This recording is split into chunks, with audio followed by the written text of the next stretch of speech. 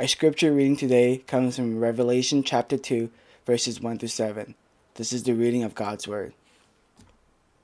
To the angel of the church in Ephesus write, These are the words of him who holds the 7 stars in his right hand and walks among the 7 golden lampstands. I know your deeds, your hard work, and your perseverance.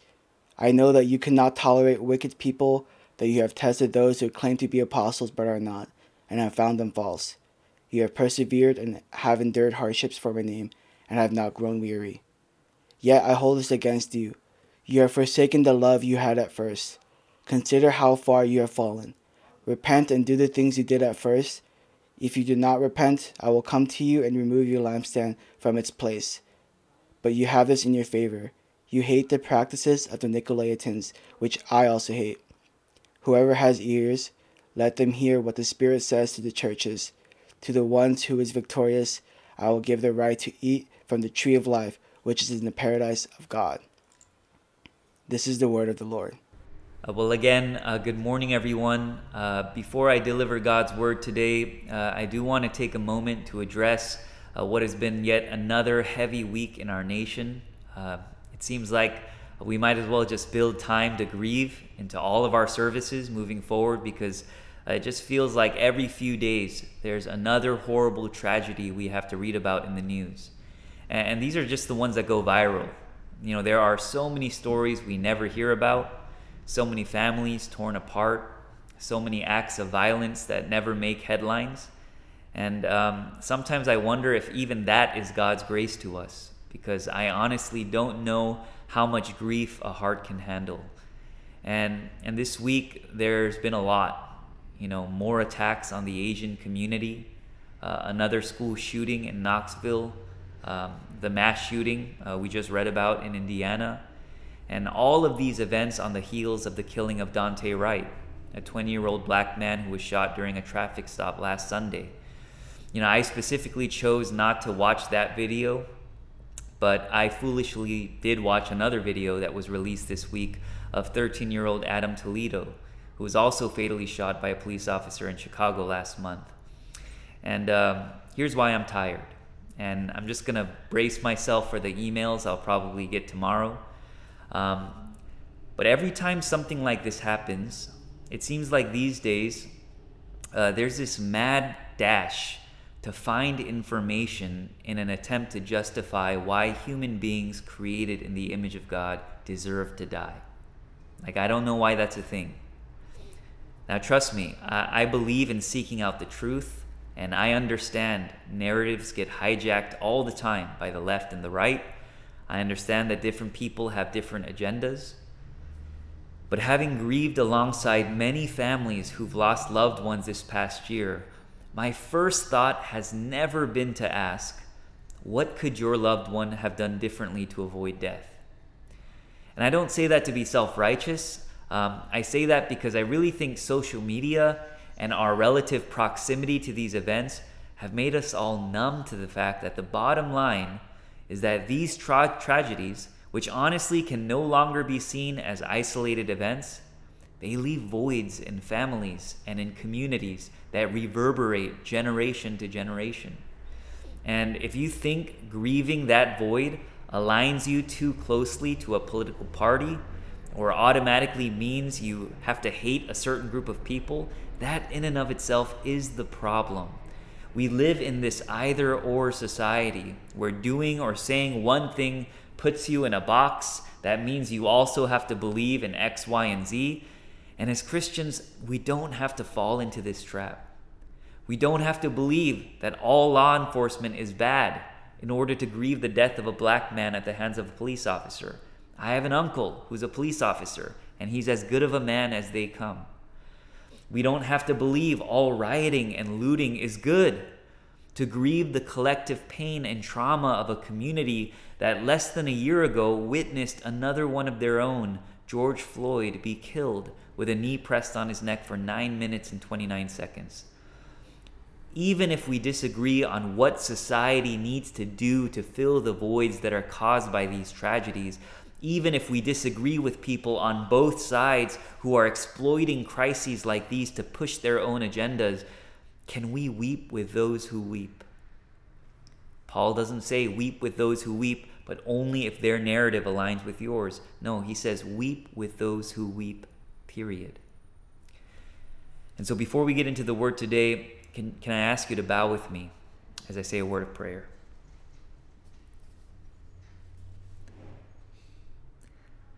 God of mercy, we're tired. We're tired not only of the senseless tragedies that continue to take place in our nation. We're tired of the nonstop rhetoric, the noise from both sides that seek to turn the loss of those made in your image into issues that need to be argued.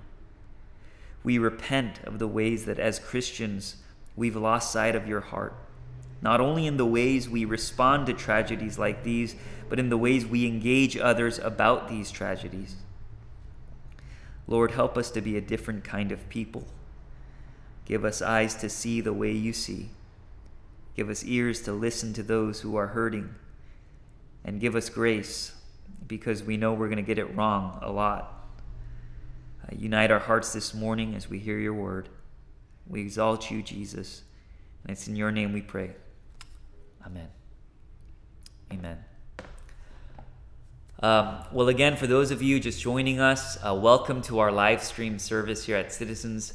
I'm so happy that I won't have to say that for much longer. As you just heard in the announcements, we're looking at that June 6th date for our first in-person gathering since March of last year.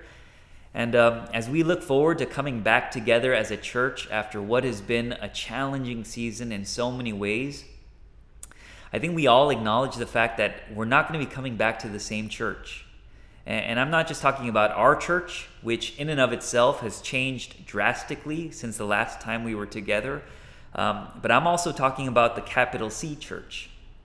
I think it would be safe to say that there has never been another season in our lifetime when the big C church has had such a reckoning, when all of us have had to take a hard look at ourselves and ask ourselves, what do we really believe about who Jesus is and what it means to follow him? And these are all questions we should be asking as we prepare to return to in-person gatherings. It's like when you've lived at home with your parents your entire life, and then you leave for college, and then you have to come back to live with them again. It's never going back to what it was like before you left, right? You've changed without them. And honestly, they've changed without you. And so you can't just kind of go back and expect that things are just going to be back to normal. And I think the same goes for the church. We've all changed as a result of this pandemic, as a result of everything that we've seen and experienced this past year. We can't just unsee these things. And all of us are going to have to figure out what it means to be the church in light of all of this. And so as I thought about kind of what series we could do for the next 7 weeks before we officially reopen the church, I thought, why don't we do a series on the 7 churches of Revelation? And I think it's a series that's going to force all of us to ask the question, what kind of church do we want to be in this next chapter of Citizens?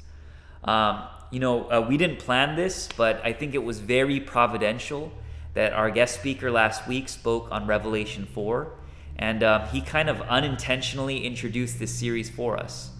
And, there's been a lot of talk about the book of Revelation recently, and understandably so. I mean, there is no way you could have watched the events of this past year unfold, even the events of this past week unfold, and not at least wonder at some point, is this the end, Lord?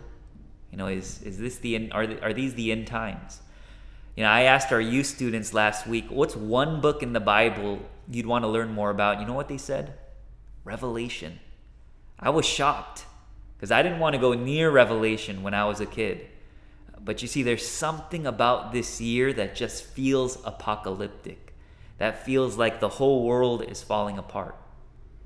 Now, typically, when you think about Revelation, my guess is that if you've grown up in the church, your mind probably goes to some really dark, ominous, dystopian reality with monsters and horsemen and the Antichrist and people getting raptured left and right. Believe it or not, the words Antichrist and rapture, they don't even appear in Revelation. Okay, and what most people don't realize is that the primary purpose of apocalyptic literature, which is the genre of literature that Revelation falls under, is not to predict the future or to scare God's people into obedience. The purpose of a book like Revelation is actually to sustain God's people in times of crisis. It's to show us the end of the story so that we can endure the suspense of the middle. And this book is specifically addressed to 7 churches in Asia Minor. And just to give you some context, what's happening right now in the backdrop is that Christians are under intense persecution for their faith. Okay, so most biblical scholars would agree that Revelation was written during the reign of the Roman Emperor Nero, okay, who was notorious for hating Christians and persecuting them in large numbers. And so that was a time when you couldn't just be a nominal Christian. You couldn't just be someone who, went to church every week but was kind of apathetic about your faith, because living out your faith had huge social and political consequences. People lost friends and family members and job opportunities because of their allegiance to Jesus. And so the church had to respond to this, and every church responded differently. Some churches stayed silent because they didn't want to stir the pot and get in trouble. Some churches dug their heels deeper into their convictions. Some just became apathetic, and some just accommodated the culture altogether. And if you think about it, it's not so different from what we're seeing today. Every church in 2020 and 2021 has had to make a decision on how they were going to follow Jesus amidst these crazy times. You couldn't just be neutral anymore. And so John, he records 7 letters from Jesus to 7 different churches, okay? And each of them includes a unique message specific to that church. Okay, and we're not doing this series so we can point fingers at other churches and other Christians and say, you're doing it wrong. We're doing this series so we can examine ourselves. Because let's be honest, we always think our version of Christianity and our church is the right version. But what we're hopefully going to see through this series is how much all of us miss the mark when it comes to knowing how to follow Jesus faithfully in our present moment. Okay? So let's jump right in here. The first letter we're looking at today is Jesus' letter to the church in Ephesus. And Ephesus was the 4th largest city in the Roman Empire. It was a major port city. It was a place of great power and art. And right off the bat, it seems like this church is killing it, right? First thing Jesus says in verse 2 is this. Verse 2 and 3. I know your deeds, your hard work, and your perseverance. I know that you cannot tolerate wicked people, that you have tested those who claim to be apostles but are not, and have found them false. You have persevered and have endured hardships for my name and have not grown weary. Meaning, you've done everything right. You've worked hard. You know your word. In fact, you know your doctrine so well, you've been able to identify which people in your church are false prophets. You haven't compromised on your convictions. You've stood up for the right things even when it got really tiring to do so. I mean, if you're a member of the church in Ephesus and you're reading this, you're really happy. You're feeling really good about yourself because it seems like all Jesus is doing is praising you. But then full stop. Just when they thought they were doing everything right, Jesus says this in verse 4. Yet I hold this against you. You've forsaken the love you had at first. The Message translation says, you walked away from your first love. In other words, you did everything right, and you still got it wrong. All you married people tuning in know exactly what I'm talking about here. This is what almost every fight in marriage sounds like. All right? You have one person who says, what more do you want me to do? You said you want me to help out more around the house. Did you not see that I did the dishes every day last week? You said you want me to help out more with the kids. Did I not watch them so you could have your meeting? Did I not take them to soccer practice? You asked for a date night. Did we not go out on 4 date nights last month? And what does every spouse say in response? That's not the point. When I said what I said, it wasn't because I needed you to do X, Y, and Z. I said what I said because I just don't feel loved. You can do everything right and still be wrong. I think about what Paul says in his letter to the Corinthians when he says, if I speak in the tongues of men or of angels, but do not have love, I'm only a resounding gong or a clanging cymbal. If I have the gift of prophecy and can fathom all mysteries and all knowledge, and if I have a faith that can move mountains, but do not have love, I am nothing. If I give all I possess to the poor and give over my body to hardship that I may boast, but do not have love, I gain nothing. In other words, you can check everything off the spiritual to-do list. You can pray and read your Bible every day, but if you don't have love, you might as well have nothing. Jesus says the greatest commandment is to love the Lord your God with all your heart, soul, mind, and strength, and to love your neighbor as yourself. You know, Jesus did so many things throughout the course of his ministry, and yet when he was asked to boil it all down to one thing, he said, it's love. In John 13:35, Jesus says, the one way the world will know you're my disciple is not by your right doctrine, it's not by your fancy church programs. He says, they will know you are my disciple by your love. Why do you think the American evangelical church has lost its credibility and witness? Why is it that there's a mass exodus out of the church by young people right now? We've lost love. People look at Christians and they do not see Jesus because they do not see love. There was an article published in Relevant magazine last week about a phenomenon that has taken the church by storm in recent years. And it's a movement around deconstruction. And what you're seeing is basically this movement of people who've been raised in the church who've all started to rethink and challenge their long-held beliefs about God. And this has led to a lot of people, some very famous people, renouncing their faith altogether. And every church leader is talking about this right now, and everyone's worried. They're asking, how do we fix this? What do we need to do to keep people from walking away from the church? But what this article argues is that maybe, just maybe, this deconstruction we're seeing right now is from God himself to bring people back to the main thing, love. Curtis Vanderpool, who wrote the article, he says this: who could really blame a person for walking away from a religion when it has been so intertwined with systems of greed, oppression, manipulation, and control? People are not deconstructing because they want to hear theology that tickles their ears. They are deconstructing because most churches have forgotten the core principle of Jesus' ministry. They have forgotten their first love. What an indictment on all of us. You know, I don't know about you, but there are a lot of resounding gongs and clanging cymbals crowding my social media feed right now. A lot of people fighting to be right. A lot of people condemning, judging, demonizing, gatekeeping. And the sad part about it is that so many of the people doing this are so-called followers of Jesus. Sometimes I'll see the craziest post on my Explore feed, and I click on the person's bio, and they have a Bible verse there.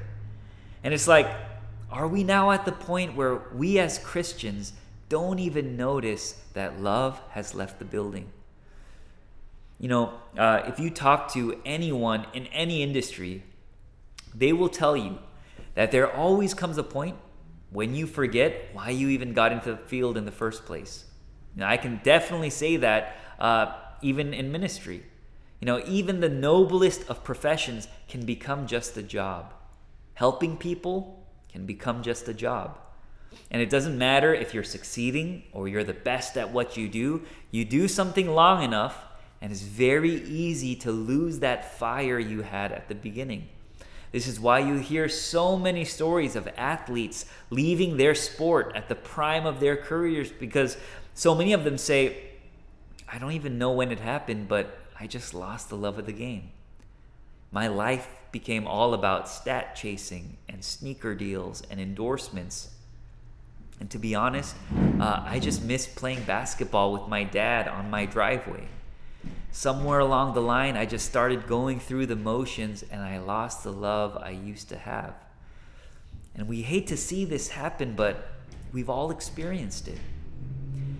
And I think especially as Christians, we can relate to this. You know, so much of our faith has just become doing the right things.